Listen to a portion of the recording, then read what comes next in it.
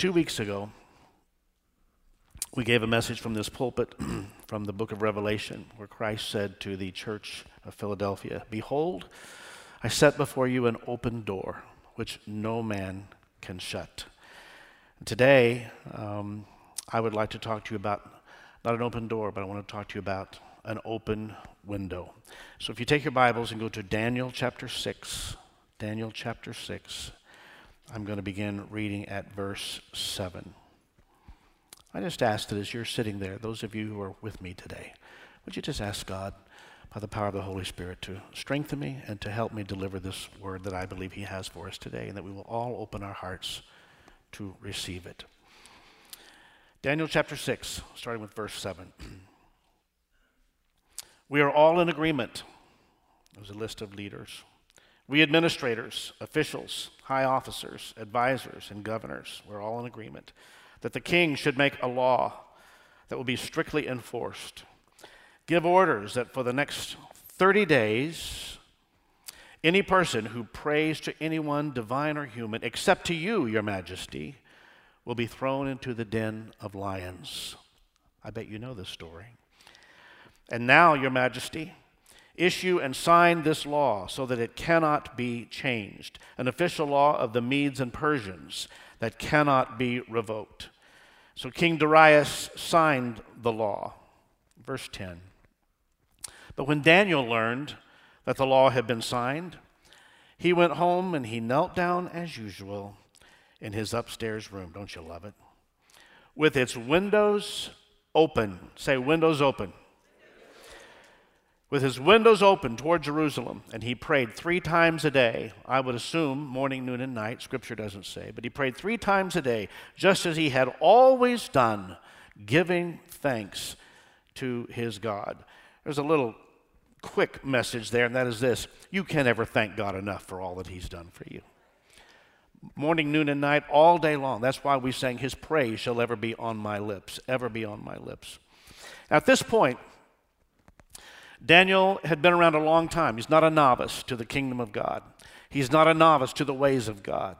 He's not a novice in anything about belonging to God. And obviously, he has disciplined himself over the years to faithfully go to his room to pray and opening his window toward Jerusalem. Now, according to what we've read, there is, as can happen with society and with mankind, there's this sudden decision that those in leadership, we had the list of them in the first part of the verse, sudden decision that those in leadership, they want to be God, which appears to have been also in the heart of this king, King Darius. Can you think of the foolishness of all that? Utter foolishness. You can't pray to anybody but to the king, as if that's going to do you any good. And you know what? Throughout history, we've seen occasions where society or those in leadership, they want to become God. But they have a problem that in order to even try to pretend to do so, they have to get rid of all the opposition. And so typically what happens, one of the first things that you'll see is that laws will then be enacted to prohibit prayer. Can you imagine that? Have we seen that in our day? But it's a pattern that we see in Scripture. When they prohibit prayer, there's something else going on. There's a reason why that's happening. Somebody else wants to be God. Somebody else wants your loyalty and your affection and your attention. When you begin to see that happening, it means something, the society or leadership somewhere is up to something. Now, you can do anything you want to do in an end zone to celebrate a touchdown. The only thing you can't do is you can't raise a finger to God or raise a hand to God, because that could be punishable as taunting or excessive celebration. You can do a happy dance, you can spike the ball, you can turn cartwheels, you can stand on your head, but you cannot point a finger heavenward to acknowledge the Lord. That's the day we're living in today. Am I telling you the truth? And so we see laws which prohibit prayer. Can't pray in public schools. Not supposed to pray at sporting events. A lot of places you cannot pray in public. Probably the place where you work, prayer is not allowed. You can't pray in colleges. Anytime government tries to become the God of the people, you will see an incessant move of prohibiting prayer, and quite often it comes with a threatening consequence if anyone tries to disobey. So our text that we've read today shows us a situation whereby a law was enacted by the authorities forbidding prayer to anyone but the king. In this case, it is King Darius. However, with full knowledge of this new law, fully aware, Daniel goes straight home to pray with his window open toward Jerusalem. Now, let's look at this a second. The decree, the law enacted according to Scripture, and I paused when I said it a moment ago, it was only for 30 days.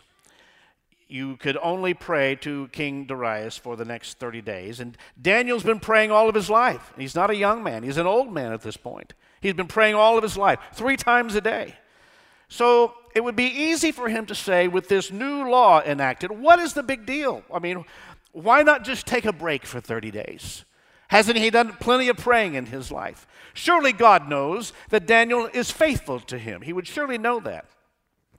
Why run the risk of loss of liberty, loss of life, just for the purpose of getting on your knees and opening your window toward Jerusalem? Surely that's not a big deal. Plenty of people will be making that compromise, unless there's something about that window that we don't really understand. That's the difference. What was it about the window?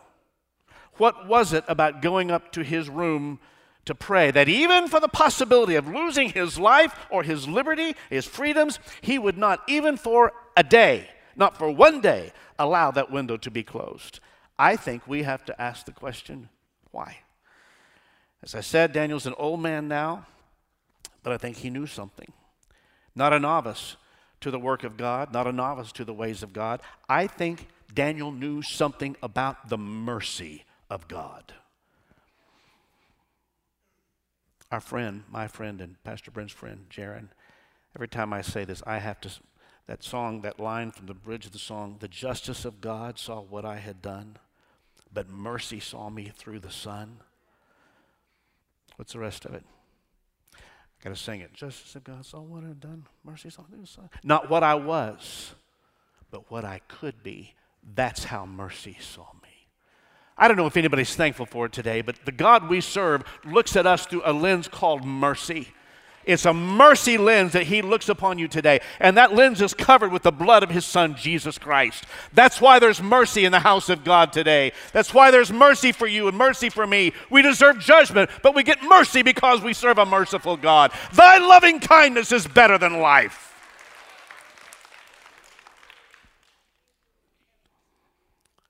Daniel knew something about the mercy of God. For it was in his study of the Word of God that he understood that God had already decreed through the prophet Jeremiah that the time of discipline of God's people in Babylon was going to be 70 years. But Daniel's fully aware of all of the facts here. He was aware that they were coming close to the end of that 70-year period of exile in Babylon.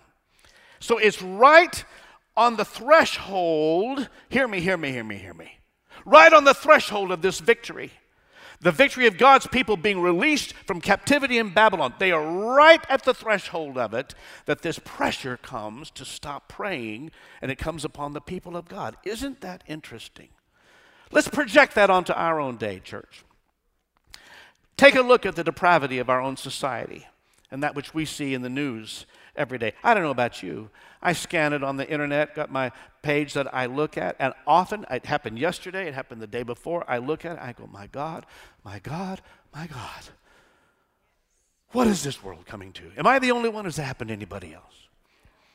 We seem to be, on the one hand, spiraling down faster and faster, and yet on the other hand, whether it's real or implied, there is this pressure coming upon the people of God in our nation that we are to abandon prayer. It's all happening in the same way at the same time, or at least that we are to close the window, in a sense, to prayer. Unfortunately, you can even hear tones of it in the conversations within the church. All too often, that which is happening in the world seeps into the church one way or another. You can hear it in the conversations. Dan, why are you always asking people to come to a prayer meeting? Don't you know that that means we got to come back a second time to church? It means I got to get up off the couch and I got to get ready again. And we've done a lot of praying over the years. Surely God has either heard us or he hasn't. You can hear that in the church, in the tones in the church. In all honesty, I feel that pressure. Why don't we just close the window to prayer? We could do that, you know. But with King Darius now grasping for absolute authority, literally wanting to be God to the people, Daniel goes straight to his room, as he had done 3 times a day for all of his life. He opens that window and he begins to pray. Now, it seems obvious to me that he had to have known something within his spirit. I think he knew that they were closer to victory than they had ever been before. I think he was experienced enough in God to have known that even in the midst of judgment, even in the midst of an extremely depraved time where he was, God has always shown himself to be merciful. Who's thankful for it today? Now, being a student of the Word, Daniel would have known that God is merciful, especially when the people seem to have lost all hope. It's the same idea that the psalmist gives us in Psalm 107. Let me show this to you. Talking about people who have no hope. Talking about understanding the mercy of God comes at that moment. The psalmist said, they wandered in the wilderness in a desolate way. They found no city to dwell in. Desolate. Hungry and thirsty, their soul fainted in them. But then, what did they do? I can't hear you. They what?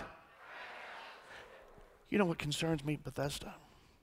I'm wondering, as I look across the landscape of the church today, is the church losing its ability to cry out to the Lord? We have our services that get all smooth and polished and things go so well. I don't know about you. But the challenges that I face and the difficulty of the day for me, there are times I have to cry out to the Lord. And I pray to God in this house that we will always and ever be able to retain our ability to know what it is and to value and to appreciate our ability to cry out to God. You say that like you almost mean it, folks. Then they cried out to the Lord in their trouble, and he delivered them out of their distresses. And Daniel would have seen that those who sat in darkness and in the shadow of death, bound in affliction in irons, sit in the shadow of death, in darkness, bound in affliction. Doesn't that sound like America today to anybody? Whole towns, portions of cities given over to darkness, the opioid addiction becoming a national crisis. You do understand that our problem is not drugs. The problem is despair. The problem is in the soul of mankind. That's where the problem is. The problem is hopelessness.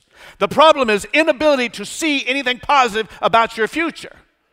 Now that drives people to drugs, drives people to all kinds of things, but the real problem is not the drugs. The real problem, or how they're self-medicating, the real problem is the desperation in the soul of mankind today. That's the problem. Those who sat in darkness and in the shadow of death, bound in affliction and irons, because they rebelled against the words of God and despised the counsel of the Most High.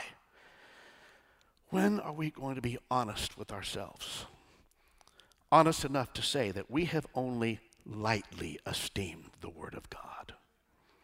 When are we going to be honest enough that in our day and our generation, we have only lightly esteemed the holiness of God? I didn't say this was going to be an easy sermon today, folks.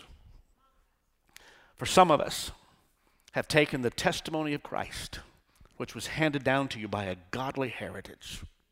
Some of us have taken the testimony of Christ given to us and dealt with it very casually. We probably didn't pay the price for it that our grandparents did. We probably didn't understand the desperation that our parents, our grandparents, and our great-grandparents did. And it has caused some of us to take that testimony of Christ and deal with it very casually, if not flippantly. Verse 12, therefore he brought down their heart with labor. They fell down, and there was none to help. Oh, but here's what Daniel knew. Then they cried out to the Lord. Somebody say, cried out to the Lord. They cried out to the Lord in their trouble. And what did he do? He saved them of their distresses. Is there a hallelujah in the house today for that? Listen, the next time you hit the wall, and you have this desperate need to cry out to the Lord, for some of you it happened this last week, some of you it's going to happen this week. You better be thankful that we serve a merciful God, that when you cry out to the Lord, he will save you and deliver you of your distresses. Verse 14, he brought them out of darkness in the shadow of death. Oh, hallelujah. What a merciful God we have. And broke their chains in pieces. Going to verse 17, fools, the psalmist says, because of their transgression, because of their iniquities, they were afflicted. Their soul abhorred all manner of food, and they drew near to the gates of death. Oh, but then what did they do? In their trouble. And what did he do? Out of their distresses. Hallelujah. He sent his word and healed them and delivered them from their destructions. Blessed be the name of the Lord. And at the end of this psalm, the psalmist concludes with verse 43, where he says, whoever is wise will observe these things, and they will understand that thy loving kindness is better than life. You old timers remember that. Understand the loving kindness of the Lord. Whoever is wise, whoever studies the word of God, will understand that it is in the heart of God to be merciful. But when we study the Old Testament, there's a pattern which becomes obvious, and I want you to see it today. Before God judges a society, he pulls back the veil, if you will, because he's righteous. Pulls back the veil. Let me show you in Ezekiel's day what happened. In Ezekiel's day, God pulled back the veil. He takes Ezekiel into the temple. He shows Ezekiel what the priests are thinking, what's going on in their mind. And then he shows Ezekiel what the people are doing. And he reveals, God reveals, because he pulls back the veil, he reveals the darkness that has crept into their society. And he pulls back the veil to give indication of justice and why he has to judge that society. And who can argue with me in this house today that God is pulling back the veil in America today? Bethesda, the country we live in, it is not a virtuous nation. Just because we say, God bless you and God bless these United States of America, that's wonderful, but that does not make us a virtuous nation. We can sing all kinds of nice songs. That's wonderful. We can say our platitudes. But let us not fool ourselves into thinking that we are something that we are not. Just like God showed Isaiah, from the top of the head to the sole of the feet, there are wounds and bruises and putrefying sores. This nation, many would say and believe, and I think some of them in this room, we are sick to our core with the sin that is coming into our country. But I believe God is pulling back the veil on America, and that there's going to be judgment on this nation. Why? Because we have crossed the line as a society. Where can truth be found anymore? You tell me. Where can truth be found? On your television set? In the media? On the internet that you're watching? All the YouTube channels you're watching? You think there's truth there? Can you believe the media? Can you believe any politician anymore? Who is left that is truly ruling for the good of the people? And let's talk about the church. Can you even trust what you're hearing from many pulpits in the country today? Or is it that which is simply tickling our ears as we head off into judgment? God help us. I believe God is pulling back the veil. But listen to this. To Ezekiel he said this, but I sought for a man who would make a wall and stand in the gap before me on behalf of the land, that I should not have to destroy it. And once again, even in the midst of judgment, God longs to show himself to be merciful. Somebody say, thank God. And anytime you look back through history and you see that there has been a spiritual awakening one more time in whatever nation, it can always be traced back to a man, traced back to a woman, traced back to a church, even a fellowship, traced back to some group who have given themselves to prayer. They have stood in the gap for their nation. They have chosen to believe that even in the midst of deserving judgment, God can once again show his mercy. And that is exactly what we're going to be praying about in the service tonight at 6 o'clock. I'm looking for people who are ready to come and cry out to God tonight at 6. I'm looking for people who come and say, I want to be part of the group who's going to stand in the gap for this nation. We're going to pray for our nation tonight at 6 o'clock in this very room. And so it was with Daniel. Daniel had an open window into the mercy of God. And as a student of the Word of God, he understood things that others did not understand. When the temple was dedicated in Jerusalem, and in those days when the glory of God was there and the dynamic of the presence of an almighty God was made manifest, the people unfortunately dealt casually with the glorious presence of God, and therefore they ended up being taken into captivity in Babylon, which is where they are in the text that we read at the beginning when Daniel was praying before his open window. However, Daniel had access, because if you look at the timeline of Scripture, Daniel had access to the word of the Lord given in 2 Chronicles. So you want to know, why is Daniel bold enough to pray? Why is Daniel willing to defy the orders of the king and go straight back to his room and open his window for prayer? I believe what he knew from Solomon, from 2 Chronicles, influenced his life of prayer. Let me show you what Daniel would have read in Scripture coming from the mouth of Solomon. 2 Chronicles chapter 6. He's praying to God. When they sin against you, Solomon speaking to the Lord, for there is no one who does not sin, and you become angry with them and deliver them to the enemy, and they take them captive to a land far or near. Imagine being Daniel now, centuries later, reading about his people have just been taken into captivity, or they have been in the past, was coming to an end. They've been taken into captivity, and he's reading this from centuries before, and they take them captive into a land far or near, and yet when they come to themselves, what does that mean? In other words, when they wake up and when they begin to realize, my God, what have we done? Oh my God, what have we done? Why have we abandoned God? Why are we standing by and letting our families be destroyed? When they come to themselves, why are we letting our children be lied to in their schools and confused about their gender that was given to them by God? When we come to ourselves, why, oh my God, why are we promoting murder in the womb? What is wrong with us as a people? What has happened to us? Why are we allowing light and treacherous people into our pulpits? Why do we allow them to entertain and pacify us while the whole nation goes to hell all around us?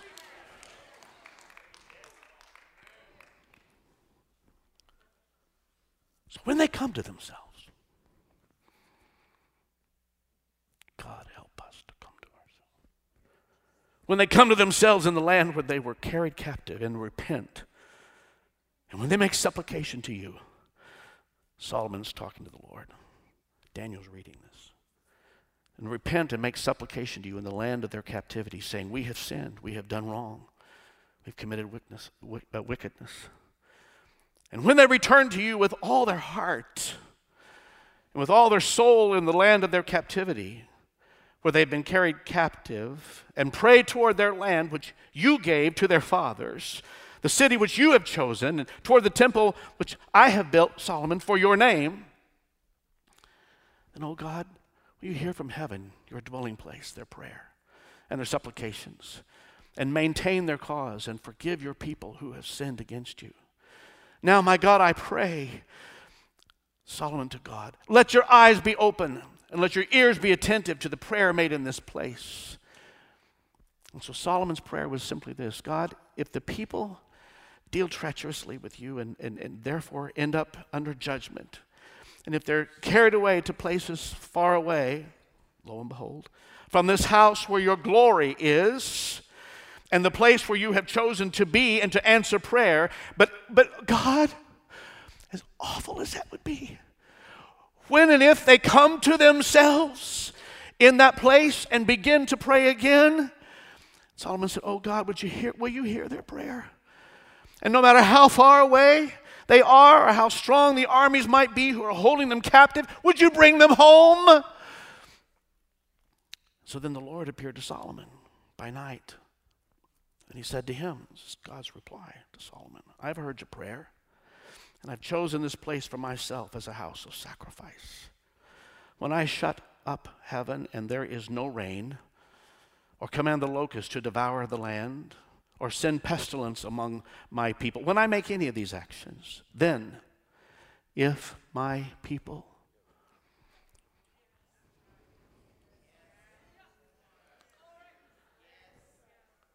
who are called by my name, say it with me, will humble themselves.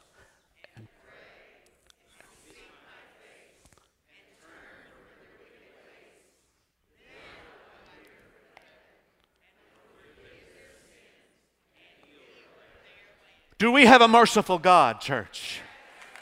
Then give him praise in the house this morning.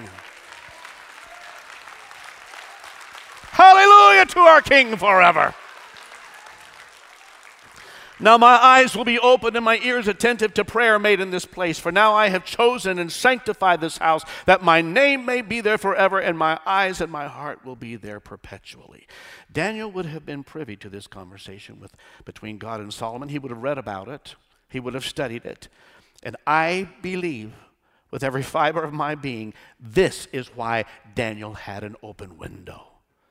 And he refused to close it, no matter what king said anything, no matter what officials or leaders said, whatever they did. He refused because he had discovered in the text of Scripture, he had discovered the mercy of God. And he was diligently following that which God had revealed to him, that in the place of your captivity, if you will look toward Jerusalem and you begin to pray, the heart of God will be activated and you will once again be released and brought home.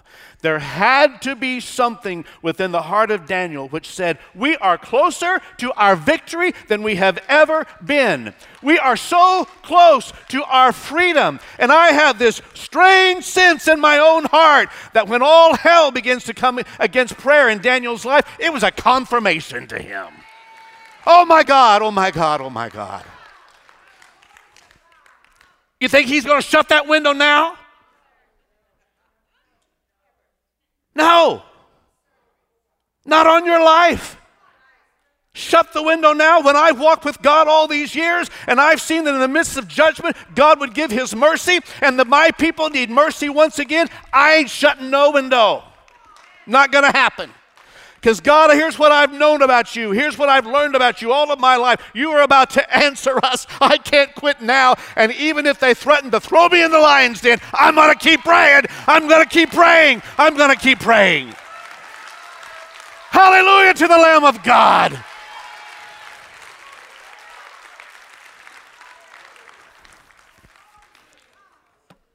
I've got to be willing to pay the price and to stand up and be a believer in the actual, true, and living God. And the very hour the decree was signed, and Daniel, we believe, had access to the king's court and probably even witnessed the signing of the decree. And I believe here's what happened. He turned, watched the signing of that decree. He turned to go home. He went straight smack dab to his upper room. He threw that window open toward Jerusalem. He knelt down on his knees 3 times that day, and he prayed and he gave thanks before God as he had always done. And I believe he prayed this: God, I am not closing this window because I'm convinced we are closer to the victory that you have for us than we have ever been. Bethesda, what does that say to you and me today? Just because things get tough, just because the road gets really bumpy, just because the stakes get higher, just because the threatening is there, it is no indication that it's time for us to quit praying.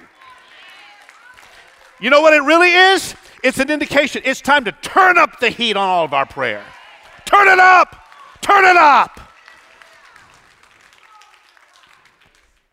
Settle down, Dan.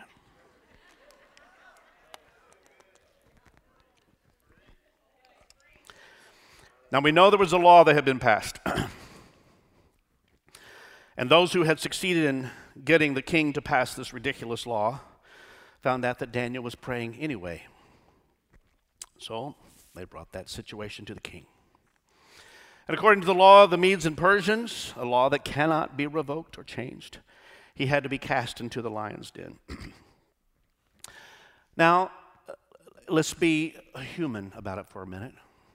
It would have been very easy for Daniel to have thought, this is awesome. This is the thanks I get. Being faithful to you all of my life. Now I get to be an old man and this is it. This is my reward, Lord, for those who stand in the gap and fight for the nation. But Daniel knew, and you and I know, that God's ways are higher than our ways. His thoughts are higher than our thoughts. And sometimes, Bethesda, that which looks to be a disaster is actually a victory in the making.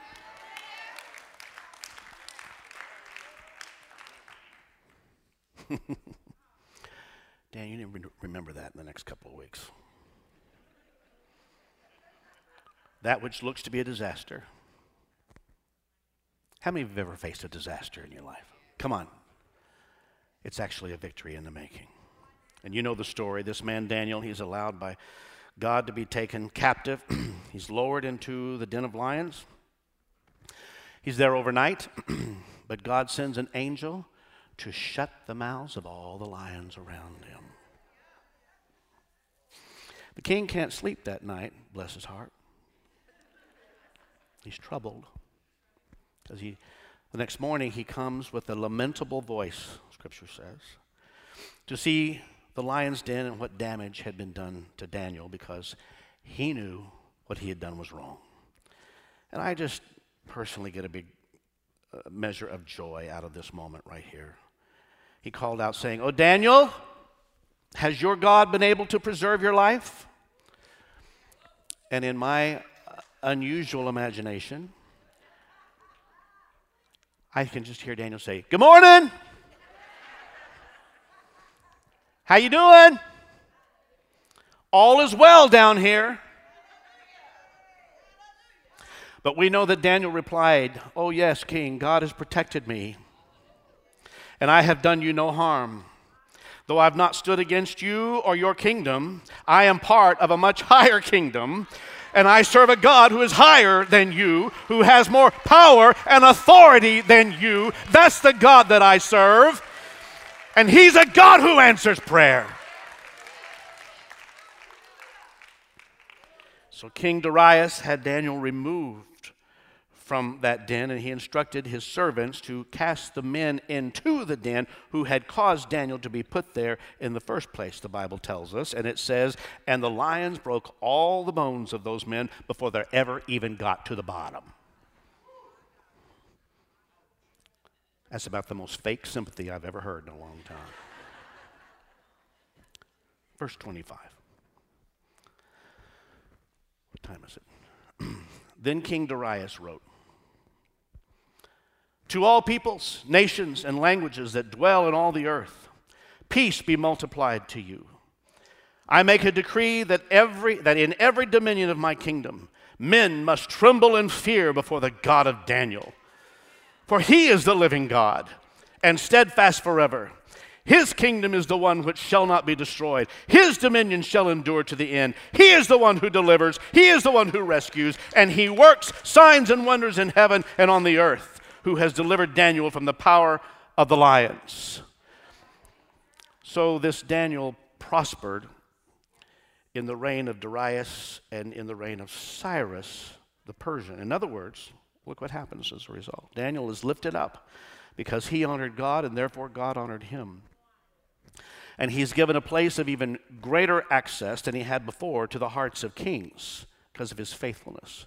Now, most theologians who deeply study this text believe that Daniel was probably the instrument that influenced Cyrus, who was then the king of Medo-Persia, who was holding the people of God captive in Babylon, that Daniel was probably the instrument who influenced Cyrus to suddenly one day write a decree saying this: "Whoever wants to get up and go back home to Jerusalem, Whoever wants to rebuild the temple, whoever's ready to get out of your captivity in Babylon, we will let you go. We're going to give you protection, we're going to give you permission, and we're going to give you provision for you to go back home. And may God be with you as you rebuild the testimony of your God in the earth. From the mouth of a heathen king. That's why Psalm 126 says this about this moment. When the Lord turned again our captivity, we were like those who dreamed. We never believed it could happen because it happened suddenly. Say that word. And Bethesda, just want to give you a little fair warning today. God can bring your deliverance today just like he did back then. Suddenly! You're walking along, minding your own business, moping a bit because of your circumstances and the captivity you feel that you're in, and one word from our King, and suddenly you have freedom. Suddenly a decree is written in the Spirit. Suddenly something is written in the hearts of God's people. Get up and wake up and get back to the Word of God. Get up and wake up and get back into the work of God. Get up and wake up and get back into the righteousness of living for God. Somebody needs to hear that today. And go back and out of the ruins begin to build a testimony of who God is and who God can be in the nation one more time. Here's why. God is the one who will be with you. God will give you strength. God will give you the resources. God will give you the power to rebuild that testimony that has fallen in the nation. And Bethesda, that's why we need to pray like we have never, ever prayed before. I have this weird part of me, lots of those, but the one I'm talking about right now. When things get really tough like this, there's just a little something to me that says, bring it. Come on. Because you ain't seen the power of God that's alive in me and what he can do. Come on. Take your best shot. Come on. But we cannot. It's not by might, it's not by power, not by our might, not by our power, but by my Spirit, says the Lord. Because the battle is his, and he's never lost a battle. I said he's never lost a battle. And he never will. He never will.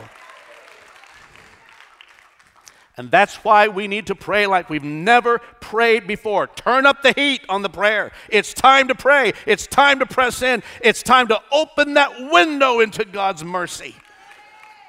And while it's certainly easy to lament about the condition of our country, I still believe within me, I've said this before, and I believe it more today than I did the day I said it to you a few months ago. I believe this can be the finest hour for the church.